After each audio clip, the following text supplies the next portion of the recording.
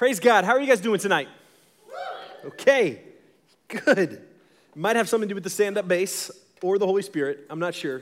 But whenever Chike plays the stand-up bass, I feel, this could be theologically inaccurate, I feel like the Holy Spirit is more present. So I'm not sure. We need to test that, but that could be. Man, I'm glad you guys are here tonight. So I'm getting the privilege and the joy of getting to preach the end of Romans 6 tonight. So the last 2 weeks, we have been through Romans, been in the first 2/3 of the chapter of Romans 6.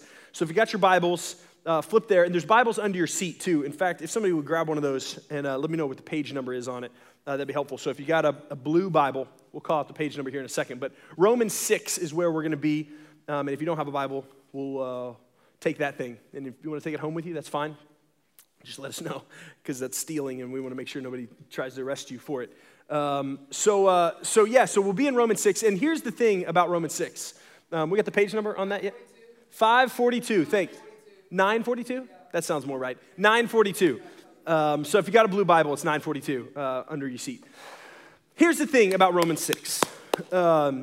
So I've been studying it really the last few weeks, sitting under Tyler's preaching. The professor himself has been up here breaking it down for us. And the thing about Romans 6 for me, and I think for all of us, the truth that is in this one chapter, in this one book in the New Testament, is that if I really believe this, if I could understand this chapter, if I could just fully understand and wrap my heart and brain and soul around the truth that is in Romans 6, I am not only eternally changed, I am forever changed. If I could do that, that's it, and I can't do it. I've been in it for the last 3 weeks with Tyler and here and studying it myself to prepare for this sermon, and there's still so many areas that I'm going to talk about truth, and we're going to hear that truth in our ears, some of us, and our brains, some of us, and yet our ability to take the truth that we hear in Romans 6 and actually believe that and actually apply that in our life, man, that is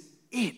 If we could just do that with this chapter, it will radically, radically change your life. It is so powerful what's in this. And so it is humbling and an honor and to get to preach it. But at the same time, it needs to be said that I don't have the ability to do this, to do life change in your heart. So wherever you're at tonight, whatever you've been struggling with, whatever your story is and you wound up in this room tonight, my prayer is that the Holy Spirit changes us tonight. We leave here different people. Maybe you've been a Christian your whole life. Maybe you've got this chapter memorized. My prayer is that tonight the Lord would reveal it in a deeper way, would shine light in some dark corner of your heart that you didn't realize was there, and shine light and bring healing and bring freedom, because that's what this chapter is about. So we're jumping in, Romans 6, and we're going to start on verse 14. And I'm just going to read verse 14 first, and we're going to stop for a second. But verse 14 is the situation that is being communicated. This is God's word, the Apostle Paul telling his church, this is your new status. Verse 14, it says this: "For sin will have no dominion over you, since you are not under law, but under grace." Guys, if I had a handheld mic right now, I would drop that mic. And then I would walk and I would sit down and we would just go back to worship. I have a headset, so I'm going to preach for another 25 minutes. But if I had a handheld, that's what would happen. Mic drop, this statement of our status, this truth of who what God says is now the condition of us. He's now painting the picture of here is the reality now in Christ. For those who are in Christ. "For sin will have no dominion over you, since you are not under law, but under grace." The Living Bible, which is just another translation. We don't preach from the Living Bible, but I think it's interesting to cross-reference different translations. Here's how they say it. They say, "Sin need never again be your master, but now you are no longer tied to the law where sin enslaves you, but you are free under God's favor and mercy." So here's what it's saying, that my sin, my pride, my apathy towards the creator of the universe, my lust, all of my struggles in my life, all of those things, my anxiety, my fear, my desire for the approval of other people, so much so that it becomes this sinful longing that, oh man, this person's got to like me, and I need this person, and I really hope this room, man, I really hope I do a good job tonight on the sermon so people will like me. All of that wicked heart of mine, all of that sin no longer is my master. All of that I am free from. I am free from that sin. And not just, oh, I'm free from my sin in the sense that I'll get to go to heaven one day, but I am free from that. So the fear and the anxiety and the lust and the pride and the self-worship and the self-glorification and the self-righteousness and all of that sin no longer is mastery over us. There is so many implications to that. But first, before we get into the implications of that and before Paul gets into that, Paul asks a great question in the next verse.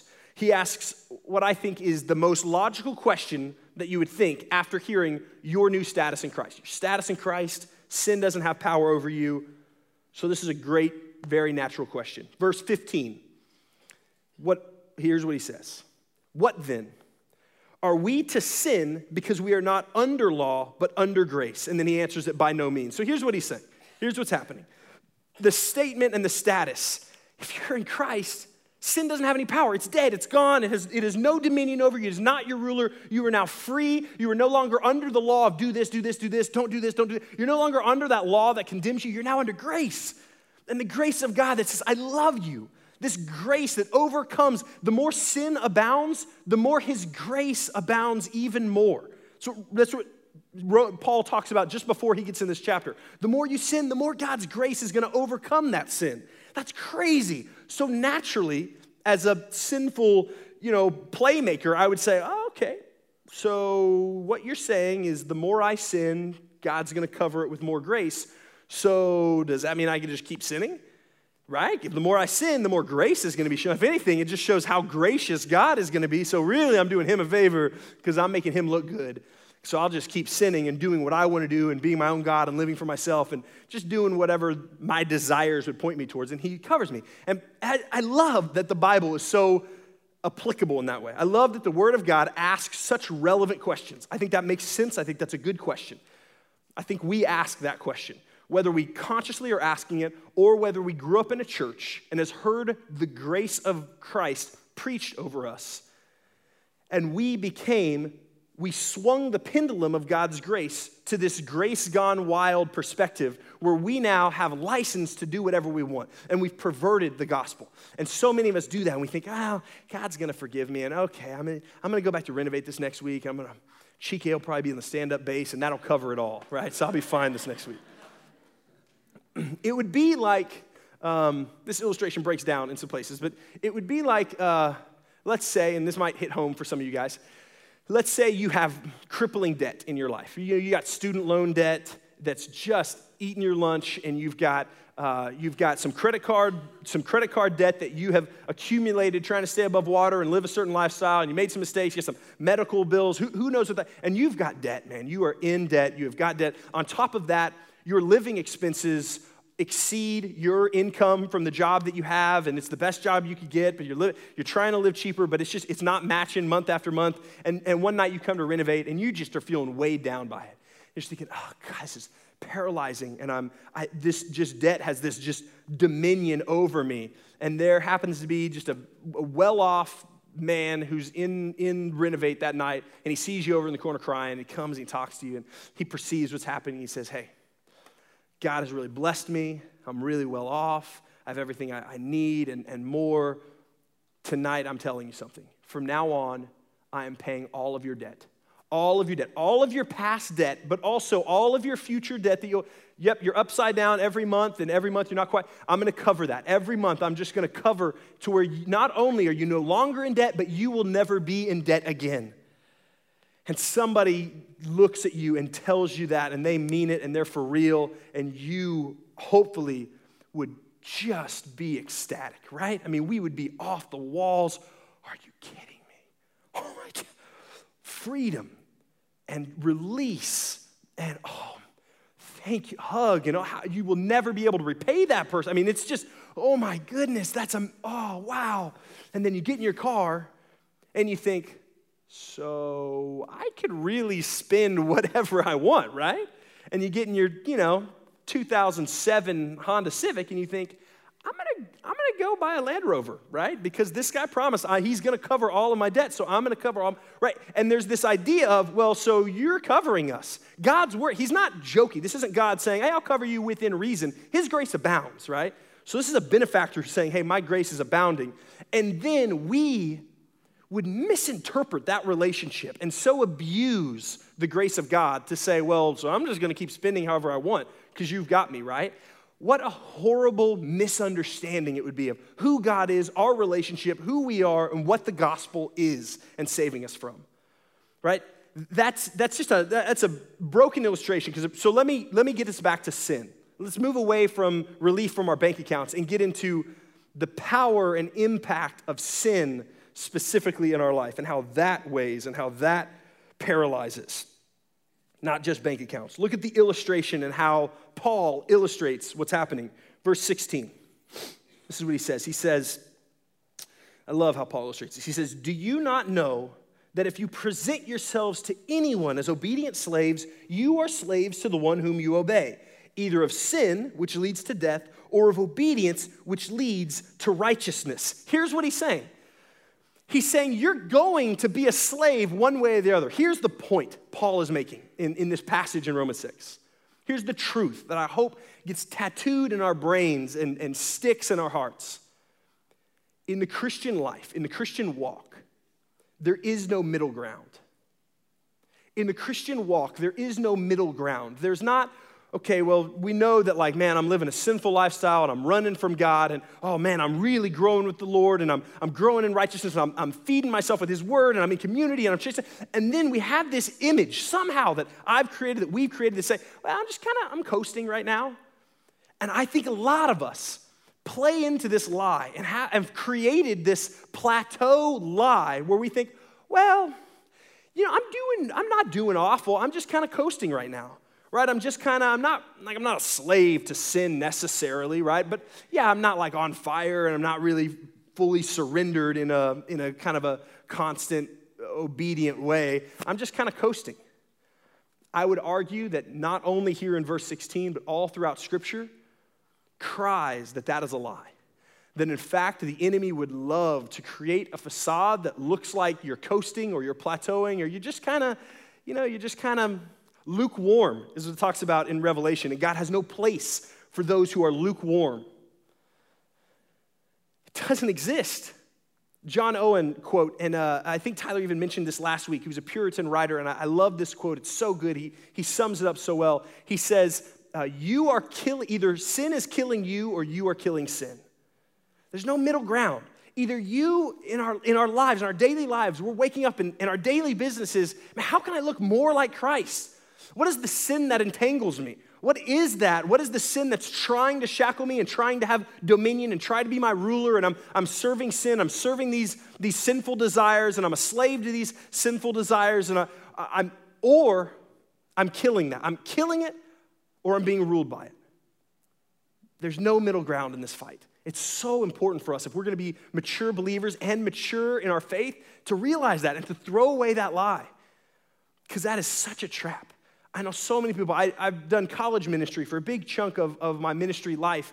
And in college ministry specifically, and most student ministries, there's a seasonal aspect to the flow, right? So if you're in the college life or just recently out of the college life, you understand this fact that like, you know, you're going through the college thing, and if you have a great biblical community that you're walking with, and then summer hits, and you go back home, and maybe the situation is like you don't have this awesome Christian community that's encouraging you, and you just kind of coast.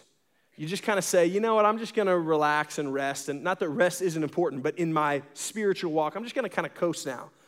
And I check back in at the end of the summer, and people are just beat up. They're weary, they're struggling, they come back, and they're, man, unless they have that fight going back home, and they come back to this godly household and Christian friends that are encouraging them, and they're fighting that fight. There is no middle ground. There is no neutral. We have to understand that. We're going to obey a master.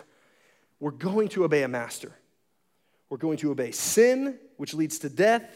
We're going to obey him, which leads to righteousness. We're going to obey our God. We're going to obey his word.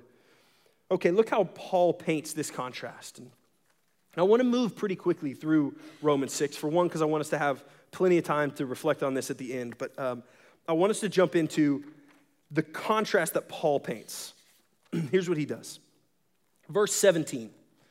Verse 17, he says this. But thanks be to God that you who were once slaves of sin have become obedient to the standard of teaching to which you were committed. And having been set free from sin, have become slaves of righteousness. I am speaking in human terms because of your natural limitations. For just as you once presented your members as slaves to impurity and to lawlessness, leading to more lawlessness, so now present your members as slaves to righteousness, leading to sanctification. So he's painting this contrast of the old self. Tyler talked about it the last couple weeks. This idea of our old self, this theological idea, this very practical, personal idea in many of our lives. This old self, that's who you were. You were that person. That's who do you remember that person? And he's painting that with a brush. And then he's showing the contrast. That's the painting of the new self. Here's the contrast of that old self. And then he says in verse 20, for when you were slaves of sin, you were free in regard of righteousness. But what fruit were you getting at that time from the things of which you are now ashamed? For the end of those things is death. Here's that picture. I remember. Praise God that now you are free. You are living this life. You are free. You're walking in righteousness. Remember the old self, what it produced in your life. Remember this old place that you were in. Remember the death that was there. Remember, do you see that conscious? Do you remember that? And then I love what he says. For when you were slaves of sin, you were free in regard of righteousness. Yeah, you didn't have to be righteous. You were free in that regard. But what fruit were you getting at that time from the things of which you are now ashamed? What was the fruit of that lifestyle? What was the fruit of that old self? The way we lived, what we obeyed, the passions we followed. What was the fruit of it? I think sometimes, preachers, there's an aspect of preaching where you want to get up here and maybe you guys have sat under this and maybe I can do this at times. Man, I'm just going to convince you. I'm just going to tell you how bad, your sinful life is. Or if you go down this sinful road, I'm going to yell at you. And if I get loud and if I parade enough testimonies up here of people who have wrecked their lives, which honestly can be super encouraging. Brothers and sisters of mine who really have a clear contrast of, man, an old self and a new self, and they're sharing about what their old self was like, that can be so life-giving, right? And so there's a level and a temptation of, man, I just want to yell at you guys and tell you, man, the old self is death. But I love what Paul does. He just says, how's that working for you? That's what Paul says to his people. Hey, so that way, right, the way when you're not following Christ, the way when he is not, you're not under his dominion, but you're living for yourself, you're living for the world, you're under the dominion of the world and sin, and you're chasing what you, how'd that work out for you? What was the fruit of that? Paul even talks about it. He says, the fruit of which you are now ashamed. That's heavy. That's heavy stuff. How's it working out for us? There are, I think, people in this room who know that, who can answer that. The contrast, when I talked to some of you guys, we've had testimonies here over the last year, even on the video, and some of those testimonies have been so powerful of people who just, God has really done a 180 in their life. I think if you ask yourself, looking at contrast in your life, is there fruit from that? What is that fruit? And if you're in here tonight and you've been running and you've been searching for other things and you've been doing your life and trying to do it the best you can and working hard to be right, but you've still been under this dominion of sin in your life, then I think you're here for a reason tonight. I think what God is going to impress on your heart tonight is, I have something better for you. Let me take a quick rabbit trail before I get onto that really, really important point. How about the person tonight, and I can relate a lot more to this in my testimony, the person who doesn't really remember the contrast quite as well. Right, so I would say I believe that I put my faith, my saving faith in Christ and surrendered my life to Christ somewhere around the age of like 6 or 7. So I don't have this image of man, I used to do this and this and this and this, and when I was in high school, this is how I lived, and I believed I was saved at a young age. Now, having said that, I was still an idiot. Like, I still chose the things of the world, but I had the Holy Spirit, right? I had a level of conviction. I had a level of protection that the Lord kept me for. I had a level of fruits of the Spirit throughout my life. And so maybe for me, it wasn't as much of a light switch on and off. It's been more of a dimmer in my life. But saved at a young age, sealed, God said, you're mine, I'm not letting you go, but there's less of this contrast in my life. And so maybe you're in this room and you can relate to that a little more. And you think, well, what do I do, right? Like, I don't have this like real clear old self. I mean, people Paul's writing to, like, they've got old selves because like the grace of Christ has only been known to them for that generation. But like for us, some of us grew up in that. We've just always kind of been around the grace of God and known that and seen the fruit of it. Anybody, don't raise your hand, that'd be weird. But I don't know if you have ever lived a relatively conservative life, turned down sin, turned down opportunities to let sin have dominion over you, and instead you chose to be a slave to righteousness. You chose, I want what God has for me because I believe it's better and I've seen it's better. But any of you ever stood on that side of the fence of righteousness, this contrast that Paul's painting, and said, God, that looks fun, man? Or you look back and think, I might have missed out on some stuff in high school, like some sin that like seemed like it was a lot of fun. Other people did it, and I don't know if that's ever a temptation or a doubt or a temptation currently of, God, look at the way those people live. God, that would be way easier. It would be way easier. There would be a level of instant gratification that I'm not going to stand up here and tell you doesn't exist. The gratification instantly and in the moment of sin is non-debatable. What's the fruit of it? For those who maybe haven't gone down that road and experienced the contrast, dark to, this is a warning to us. This is a father who loves you and is saying, hey, it leads to death. How crazy would we be? How crazy would it be if we only chose to believe things that we had experienced? Well, I have to experience everything in order to validate it. And if we lived in a culture which in many aspects we do that would say, well, you haven't done it. You haven't tried this. You haven't experienced these things, so you don't know what it's like, and you can't have a perspective on it. I would say that is a lie. That would be insane if we really believed that we can't have an opinion on things unless we've experienced everything. That would be not only incredibly unhealthy, but that would just be an immature, ignorant way to go through life. Well, I've never actually tried to stab myself in the kidney. Maybe it does feel good. That's what this guy said. Okay, kidney stabbing it is. That's crazy, right? Now, obviously, kidney stabbing is but all of those degrees, we don't find what gives life and what breeds fruit and we don't find that out by just our experience. We find that out as believers. We find that out because our Creator, the designer of life and death, because He tells us lovingly, because He says, hey, this is going to lead here, and this is going to lead here, and this is what I want for you. I want good things. That's how we navigate this. You either trust it or you don't. You either trust what He says or we don't. Or we hear His word and we hear it preached and we hear that leads to death and sin, and we hear the word of God and we say, yeah, but I'm going to do that. I don't really believe Him. We're not trusting His word. I don't think I need to convince. I can't convince. This has to be a Spirit of God thing. For the believers in this room, that the Spirit of God convicts us of those things. That tonight, as I use this general term, sin, and just throw out this word of sin, that the Spirit convicts us and says, yeah, you know what He's talking about. Because it's not going to be the same for you as it is for me, as it is for her, as it is for him.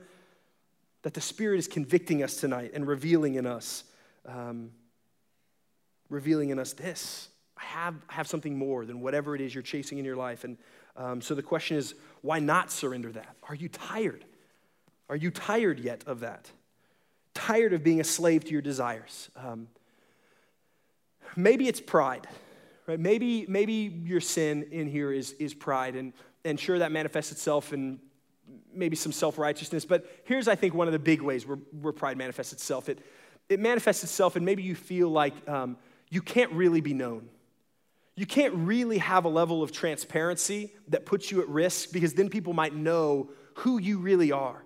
And so whether you're in a small group, maybe you're a small group Bible study leader, maybe you're just in community with people, but there's a level where I don't really need to be known or want to be known, so I'm going to kind of stiff-arm this, and I'm not going to get too real and too vulnerable and too transparent, because then people will know that I'm not actually as great as I think I am, as I want people to think I am, and that is exhausting. That is exhausting to live in that wall where you're constantly trying to build up this facade, man. Maybe that's pride. Maybe it's sexual immorality, right? I feel like that's kind of the go-to for church settings.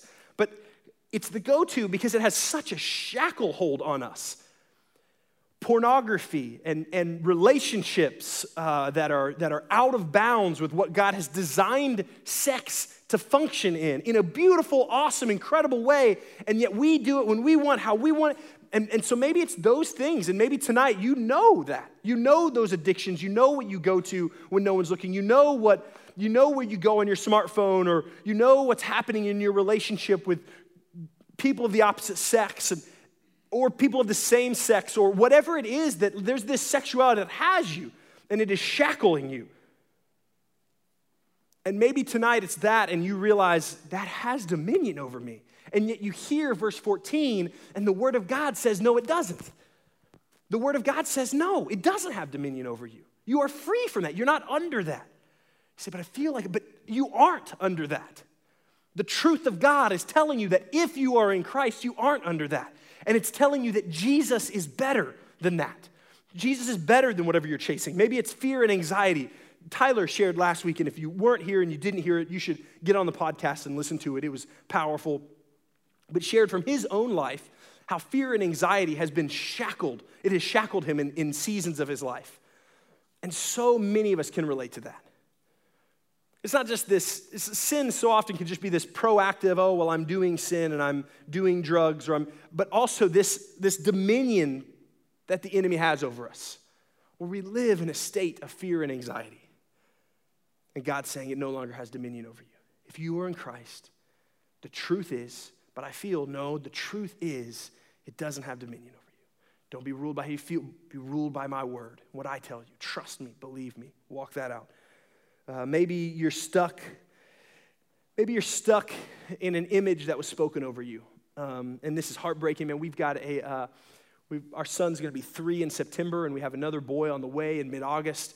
And I just think so much about what I speak over my son, right? And what I'm going to be as a father, and my wife and I, as we get to speak over our son. And we're going to inadvertently, hopefully very intentionally, but also I think sometimes very unintentionally, we're going to speak into his identity as a man, shaping who he sees himself as. If he sees himself as worthy, if he sees himself as handsome, if he sees himself as gifted, if he sees himself, we as his parents are going to speak into that. Maybe you are still under dominion from an image that was spoken over you in your childhood, in your adolescence, in school settings, by your dad, by your mom. Maybe you had an image spoken over you that you weren't worthy, that you weren't lovable, that you were a bad kid, that you were, whatever that looks like. Maybe you had that image spoken over you, and tonight, as the Holy Spirit convicts that and says, hey, you're living under this dominion, you're a slave to that, and that's not who you are. Walk over here. Maybe it's the image that our society has spoken over you of what body image is supposed to look like. And when you look in the mirror, you see lies. And you look in the mirror and you say, oh man, I need to lose weight. I need to do this and that. And maybe that leads you to not eating. Or when you do eat, it leads you to throwing up. Because the lies that you're under dominion of are telling you, you need to do this. You need to, and that has you shackled. And other people don't understand it, and if other people don't accept that, and it's shackled. And the Lord tonight is saying, no longer does that have dominion. Brothers, no longer is that who you are. Sisters, no longer is that who you are. You are not defined by that. He says who you are. He says how beautiful you are. He sets your image. He tells you you're beautiful, not this or that or the lies you see in the mirror, and he says, come out from under that dominion. I'm offering you something better, a new way to see yourself. I don't know what you're shackled by. But the Lord does. And if you're in Christ tonight, I'm praying that he reveals it. Not to be painful tonight, but he reveals it so that we can confess and turn and look more like him and have freedom after tonight. Here's the challenge for us in responding to Romans 6. We have to identify that. We have to identify what are those things. And if you're in this room and you're thinking, I don't really know what sin or anything I'm under dominion over, then I would really caution you. I would say praise God that, maybe there's not some overt and unrepentant sins in your life, but I would say, beg for the Lord to reveal much deeper areas of your heart. Don't be complacent with, I'm doing pretty good on the Christian checklist. Reveal, Lord, what is there? And not in a masochistic, something has to be wrong with me, the sky must be falling kind of way, but Lord, how can I look more like you? What are those ways? And have the Holy Spirit identify them. Then confess those. Confess those. Confess them to the Lord. Go before him and say, God, this is it. If you're a journal. If you have an authority in your life that you trust, that understands the gospel and you want to vocalize it to them and they're going to speak gospel truth into that confession, or a brother or sister who operate in that way, confess. And then change. Leave tonight changed. Changed by the Lord, changed by this truth, changed by the fact that sin no longer has dominion over us. We are no longer there. It no longer has the power. Last thing I want to say. If you're in this room and you're a non-believer, right? Or maybe you're not sure, and maybe much like most of our culture, you thought, well, showing up to church makes me a Christian, or the fact that I want to be a Christian makes me a Christian. But as I'm talking about the Holy Spirit, and as I'm talking about the Spirit bringing conviction, stirring in your heart tonight, you realizing, I don't know that I've ever had that or understand that, and I'm not sure what you're talking about. Praise God that you're here. You are welcome here. You are in the right place. You are not out of place tonight. You're not, this wasn't for me. This was for you tonight, okay? But that freedom that I'm talking about, the freedom that we have in Christ, it doesn't apply to you. It doesn't apply to those who aren't in Christ. It doesn't apply to those who haven't surrendered to Jesus Christ. Because the truth is, you are still shackled. The truth is, sin still does have power over you. And the truth is that sin has separated you from any of the life and fruit and freedom that the gospel, that Jesus, that the creator of all things brings. It's separated you from that.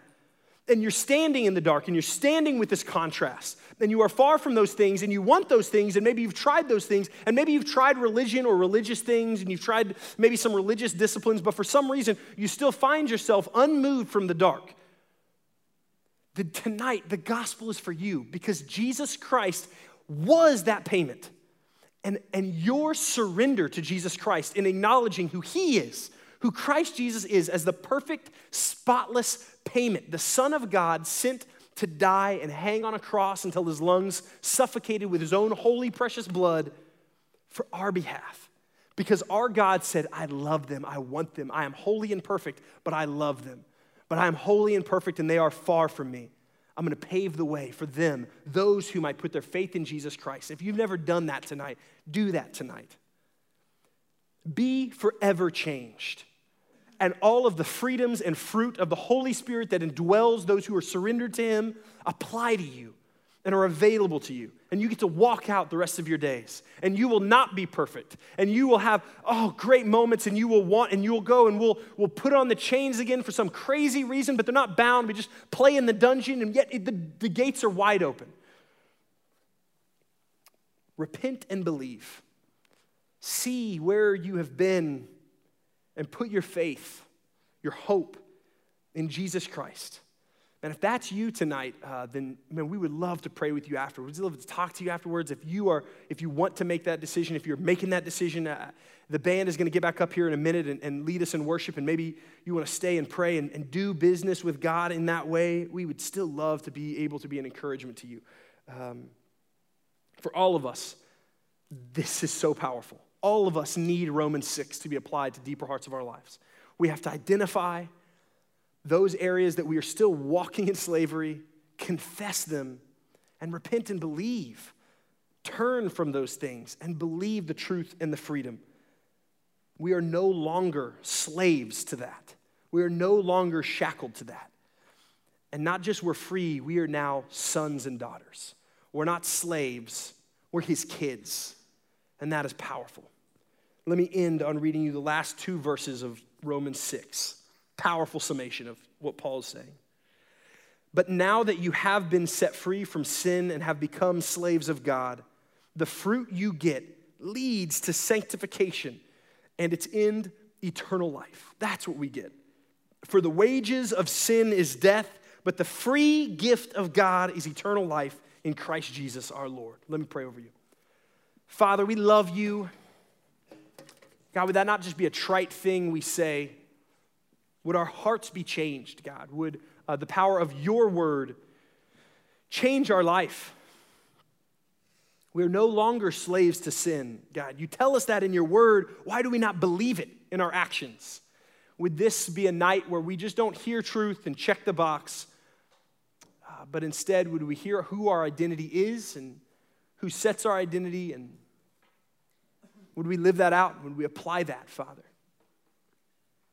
God, for friends in this room who have wandered far off and have found themselves in the weeds and their hearts are dry and their souls feel dry tonight, God, would you just show them how good you are?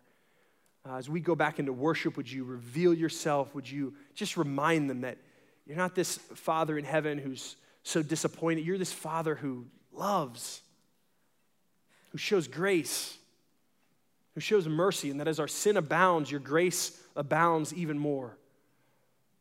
That is a God worth worshiping, Lord. Would we be people who worship you in all that we do? In the name of Jesus, amen.